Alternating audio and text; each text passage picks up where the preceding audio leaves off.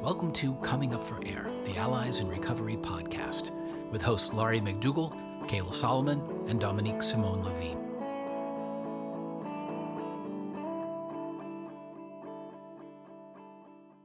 Okay, Dominique, Kayla, today we're going to talk about treatment, a really complicated subject, but why don't you take it away, Dominique? This was your idea. These were your thoughts, and you really feel it needs to be addressed. I think it's a great topic for us to talk about. What are we talking about?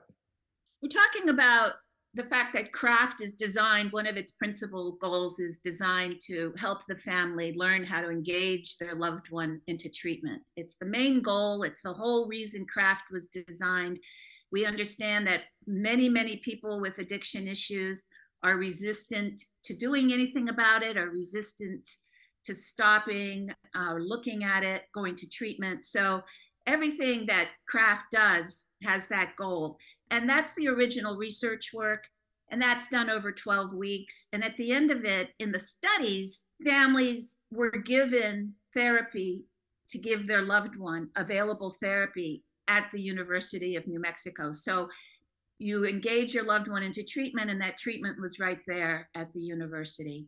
And so lickety split, problem solved, or at least the start of it. And what happens in applied CRAFT, the way we do it with Allies in Recovery, is that families are addressing the same issues as they did in the research, but there isn't available treatment at the end of it. So we've developed a whole treatment finding methodology that we have online available on our site, places to look for treatment that you might not have thought about, like universities, departments of psychology, professors, grants that have been given by the federal government to areas where you don't need insurance, it's grant funded services.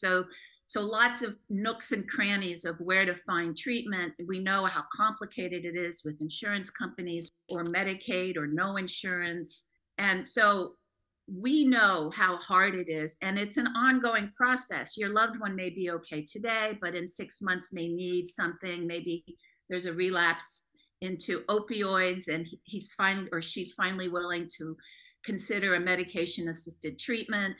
That's treatment, right? So from a Suboxone to Antabuse or naltrexone for alcohol, there are a few things coming online that may work with stimulants, to outpatient therapy. So many times people think of treatment and they just think of a rehab, like they're going away and they're going to come back all cleaned up, ready to go. And that is not at all the situation. Any family that's been through that knows that the worry doesn't stop when they go into treatment or when they come out. So, and everybody's learning how to not use and how to not have active addiction. So it's a process. And in that process, you may need to go look for things to provide help for your loved one. And also with Allies in Recovery, we've really broadened the term treatment to include any wellness activity that you feel might substitute for using behavior or might help the person develop, a little more insight, some exercise, lots of things that are important to being in recovery that isn't necessarily a professional treatment or a paraprofessional treatment. We now have recovery coaches all over this country, drop-in centers through community recovery organizations. So there's a lot out there, but it can be really hard to figure it out. It's overwhelming, complicated. A lot of it costs money. So we try to do our best in helping our families understand the treatment landscape. CRAFT also, when it's done to its full extent, the way we do it at Allies in Recovery, I feel like the treatment is actually also starting between you and your loved one.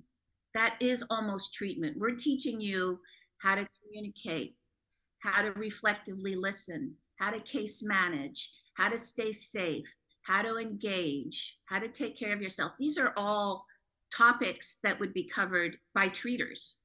So we're teaching you the skills of treatment. And in some ways, if you apply and learn these skills of treatment, you may reduce the need for outside treatment, not eliminate it, but reduce it, because things are calming down. There's more of a connection. Maybe these other wellness activities are taking hold, and you're not seeing so much the need for them to just go away to rehab somewhere, which is the traditional thing to do. I would talk about a family I'm working with right now.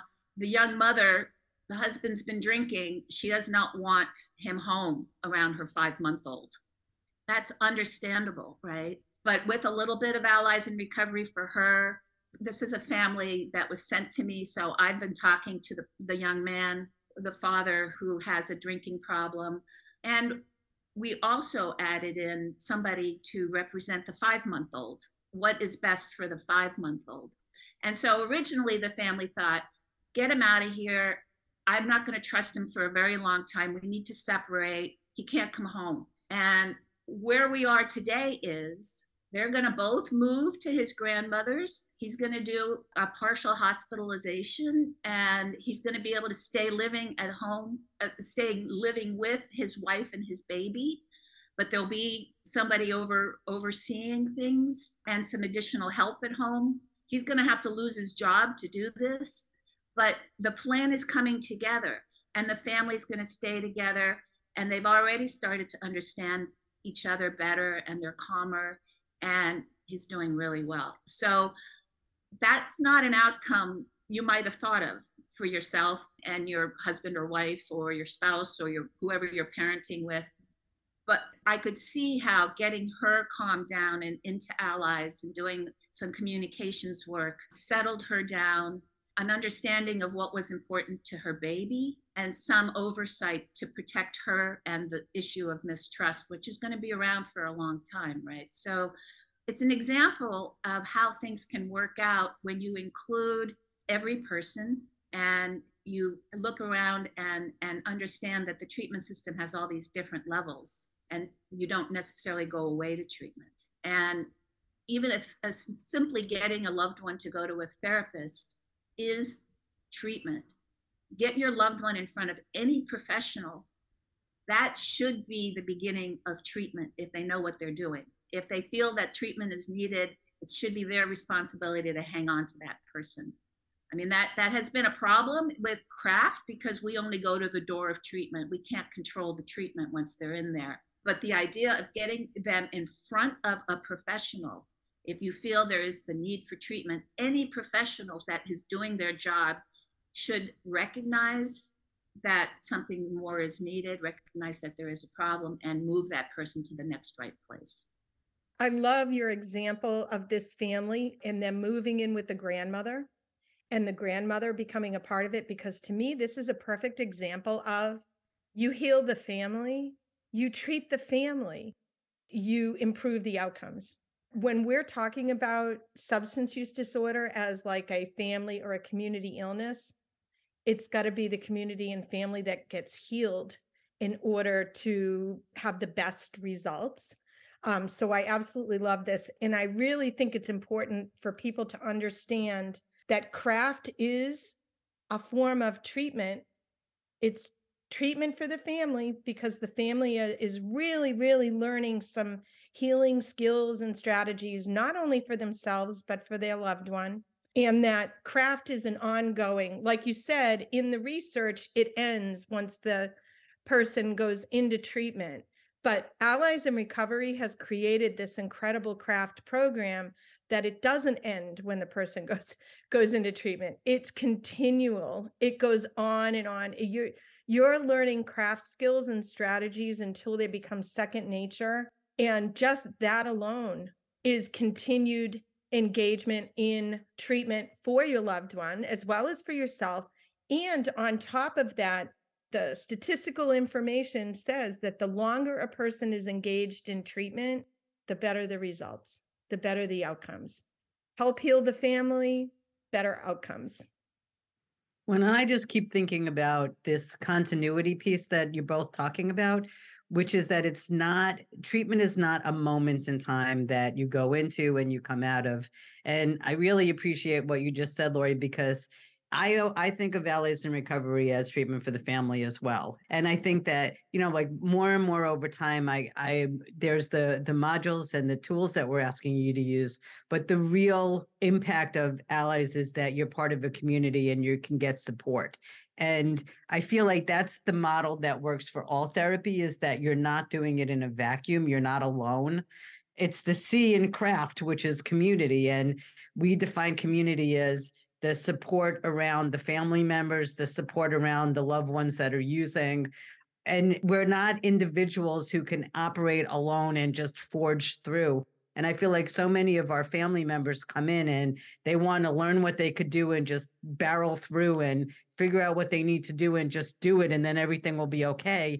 And that doesn't work, because there's another person who has completely different focus than you do, and they're not going to just do what you want. What we're talking about is this kind of composite of change, is what I would call it, which is that if you start working on yourself, if you start calming your system down, if you start learning tools to communicate better, if you start refocusing the issue into connection as opposed to fixing things. And it's ironic that we're talking about treatment, because that looks like, oh, it's the ultimate fix. Okay, they're in, done. And you're not like dropping somebody off at the curb and then it's over. It's the beginning of something. And then what's your part in that therapeutic process, which is, if you calm your system down, you become a safe person. If you are engaging in a way that's more positive and connected, the person feels more cared about and safer with you. If you are not reactive, then you're not a part of the problem. Because let's face it, we all know what it's like to be part of the problem when we're hysterical, when we're bossing people around, when we're trying to fix things. We become part of the problem. And so what we're talking about in Allies in Recovery is, how do you identify what you're doing that works, and how do you identify that what you're doing that doesn't work, and then back it up so that you can make better choices. I love what you're talking about too, Kayla, because I do think a lot of family members think, I'm going to drop them off at 30 days, or oftentimes, I can tell you right now, when I first started on my journey, and I call it a journey because it is a journey. It's a journey and it's a process. It's not a drop them off and they're going to wash, dry them, fold them, and then mail them back to me. And all's good. We'll just keep going. I remember when I first started on my journey, thinking that of course he would go away for at least 6 months, and then getting a huge slap in the face when I learned that 1 month was a long time, and I was going to have to pay through the nose if I wanted it. If I wanted the 1 month, in any kind of facility, that oftentimes insurance decides. In fact, I remember at one point, my son had gone away, was actually in a facility. He was there for like 3 or 4 days. And the insurance came back and denied his claim and said, our viewers can't see it right now, but Kayla's jaw just dropped. It was awful, because what they did was they literally called us up and said, he's on a bus on his way back. Go pick him up. Yeah, it was horrible. And when I picked him up, he was crying. He was like, I'm finally ready. And they freaking kicked me out.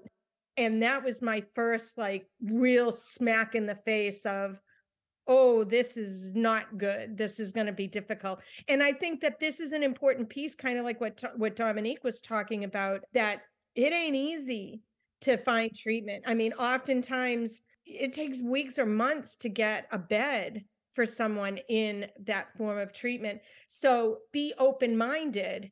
One, understand it's a process, it's a journey. It is not, wash, dry, fold, and they come home and everything's better. Also, two, it's oftentimes there's multiple pathways to recovery. There's multiple options, and there's more and more options opening up to your loved ones as time goes on. I was just thinking about, I was working with someone down in Florida, actually, trying to help them get their loved one, or at least have that list ready for when the moment came up that it was time to possibly talk about treatment. But there's this new, I think it's a more holistic approach, and I love it. I think it's fantastic. They have it in Rhode Island. There's a medical group called Thunder Mist in Rhode Island. Their approach is you need to see a primary care, one of our primary cares. They're going to do an evaluation and everything is done in-house. If you need help with substance use disorder, they're going to help you with that. Whatever it is, they're treating the whole person. And a lot of family members don't even know like this option is out there. Or recovery community organizations, which, by the way, I want to let all our listeners know, don't Google it, because what you'll end up getting is a whole bunch of the high pressured kind of sales. You got to know what you're looking for. But a lot of these recovery community organizations offer up services for free, typically for free in your state, to help your loved one with whatever it is they need. And your loved one doesn't have to be in recovery in order to have a recovery coach. And just kind of like one more added piece to this, Massachusetts has a medical organization, I think it's called Column Health. They utilize peer recovery coaches, but they don't get paid through the insurance if the recovery coach isn't like producing particular results. So there's a lot of incentive to the recovery coach and to Column Health in order to help people with their recovery. I mean, there's a whole bunch of different options when we're talking about treatment.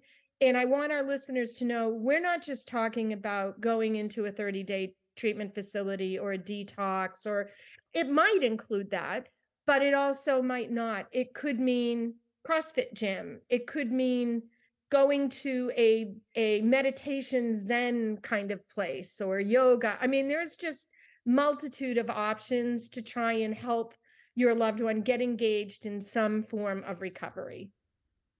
Yeah, so activities and treatment, recovery activities, health and exercise activities, all of that.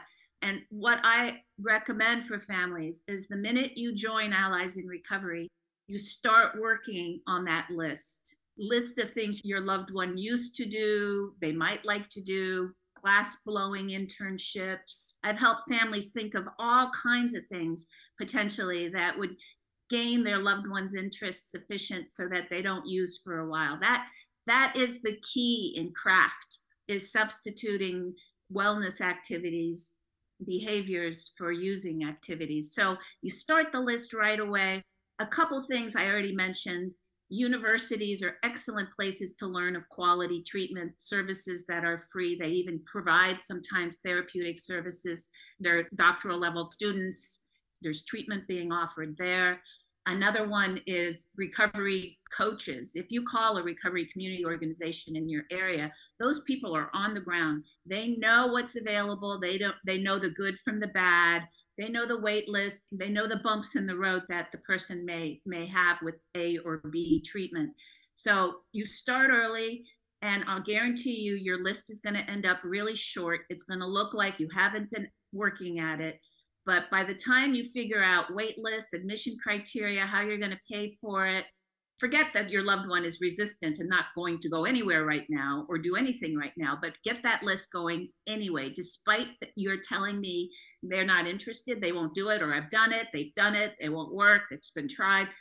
I want that list. I want that list as whole as you can make it. So all sorts of activities, wellness and exercise, internships, anything like that. And then the classic treatment stuff. And there you go, from inpatient, residential, these 30-day programs. By the way, even insurance companies that agree to pay for it will agree to pay for only a percentage of it. So be careful. Like the family I was just working with, they ended up with a $6,000 bill. And that was after insurance covered, a whole chunk of it. And that includes all the way down to drop-in centers, recovery community organizations. You want to include medications and psychopharm and a psychiatrist if you need it. You want to look for all these things and then have them at the ready when your loved one says, you know what, I'm really sick of myself. I don't know what's wrong with me. I can't seem to do anything. Well, I wonder, I've been working on this list for you. I'm not sure what might be interesting to you, but can I show it to you? I think that's an important piece, Dominique, is also to let families know, don't jump the gun. Don't jump the gun and start putting the list in front of your family member until you understand the communication concepts, because you can also kind of sabotage yourself if you don't have those communication skills down and understand really how to present different options to your loved one so that you're most likely to get a yes or at least an I'll think about it. Yeah, yeah. So what happens if you do it in the wrong time and your loved one says, nah, no, I'm fine, I'm not drinking, you're just going to teach them to say no. And we don't want them to say no. So you need to find the right moment. And for that, we go to module 8 and we talk about wishes and dips, moments when you can hear your loved one not being so happy with themselves or wanting more or not feeling good. Change talk. It's motivational interviewing. We call it change talk. You start to listen for it. Families tell us, I think I'm starting to hear it, wishes and dips.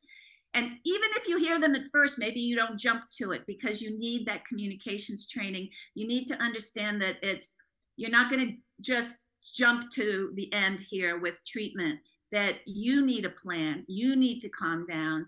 You need the beginnings of an understanding of how and when to talk about treatment to do it right.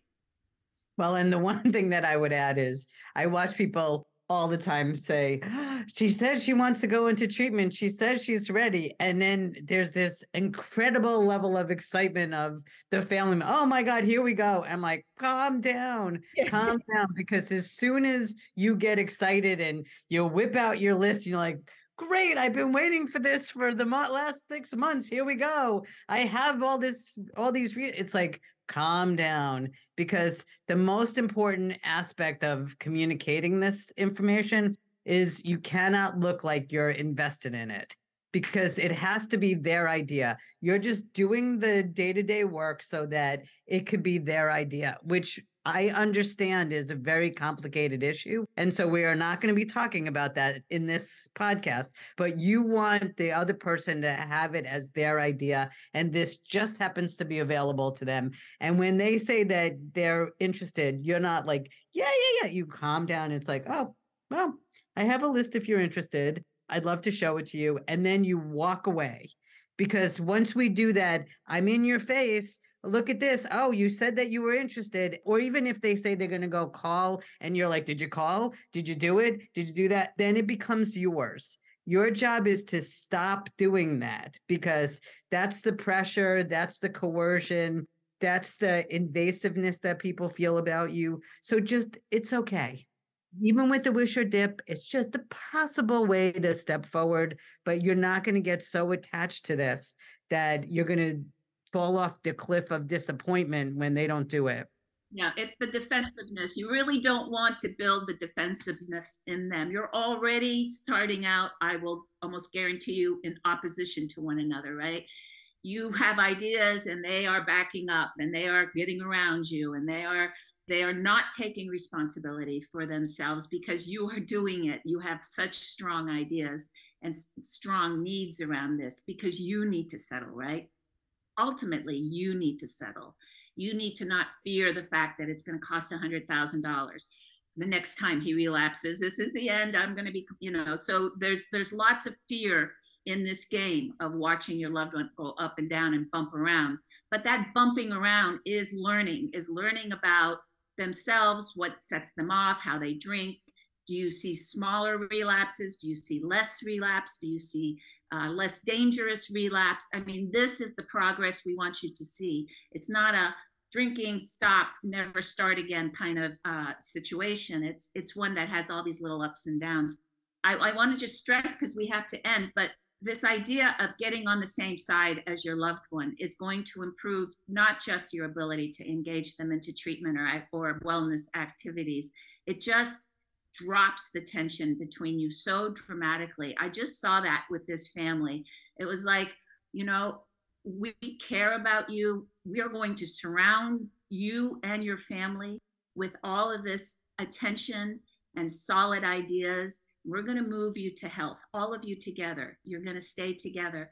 And it's like all of a sudden that opposition dropped away. Now we can talk about treatment. And that took some time. It took time for the wife in this case to want to do anything with him anymore. She just drove him home from 2 hours of him passed out in the back seat with the 5-month-old in the booster seat, in the seat in the back, So she's seen something she never wants to see again. That's all she knows. And so it really is about getting on the same side. And that's what craft is all about, is teaching the family how to partner, how to hold their hands, how to reach down to them and help them up. When you get those softer edges about you, they get soft and they get more willing. And in the case of this young family, he hasn't had a drink for about 5 days and nobody's asked him to stop drinking. Yeah, I also think the softness of it and learning the communication skills, because I don't know who it was, one of you two kind of alluded to this earlier on. It's about relationship building. It really is. And those communication skills and interactive skills is all about relationship building. And what it ends up doing is it kind of changes your view of what substance use disorder is and our views of our loved ones and why they're behaving that way. And I also would say make a big long list, but only pick 2 or 3 at a time if you're interacting with your loved one, because also a lot of the time I like to have some kind of hanging in the wings so that if this doesn't work out, I'm ready with, some, and I'm trying not to overwhelm, and also understand that a no in the beginning isn't a permanent no. Right. That I have found that I'll get a no, I'm not doing that. Oh, okay. Yeah, that's fine. Of course, you don't have to do anything on my list is one of the best things that I can say. And then I walk away. But I know that every single time I do that, I know they're thinking, my loved one is thinking about what we talked about. And I know this because oftentimes he comes back and he brings it up later on. Well, that's not going to work. Oh, yeah. Okay. Well, you don't have to do it. Do you have any other ideas? And it makes it his. It doesn't make it mine. And I'm not overwhelming him. And I know he's thinking about it. And really, that's the goal. And remember my disclaimer. Okay. I love this disclaimer. It really works when you approach him and you just say, I just want you to know I've been playing around with this list of things to do and resources out there and treatment. I'm just kind of futzing. I just want to see what's out there. I know you're not really interested, so I don't want to show it to you, but I've been playing around with that. So, and then what happens is that's the resistance. If you're like, oh, I know you're not, then they're like, well, no, I am interested. Okay. But and so I love that line. It's like, oh, I just am doing this thing. I'm sure you don't care about that, but I'm doing this just kind of to see what's out there just because I'm curious. Yeah, I do that all the time, Kayla. I do. I'll bring something up and then I go, oh, forget it. Never mind. And it works all the time. It's every time. Oh, yeah. Okay, Kayla, can you wrap us up? This was a great conversation. And I hope that our listeners get some benefit and some understanding out of it.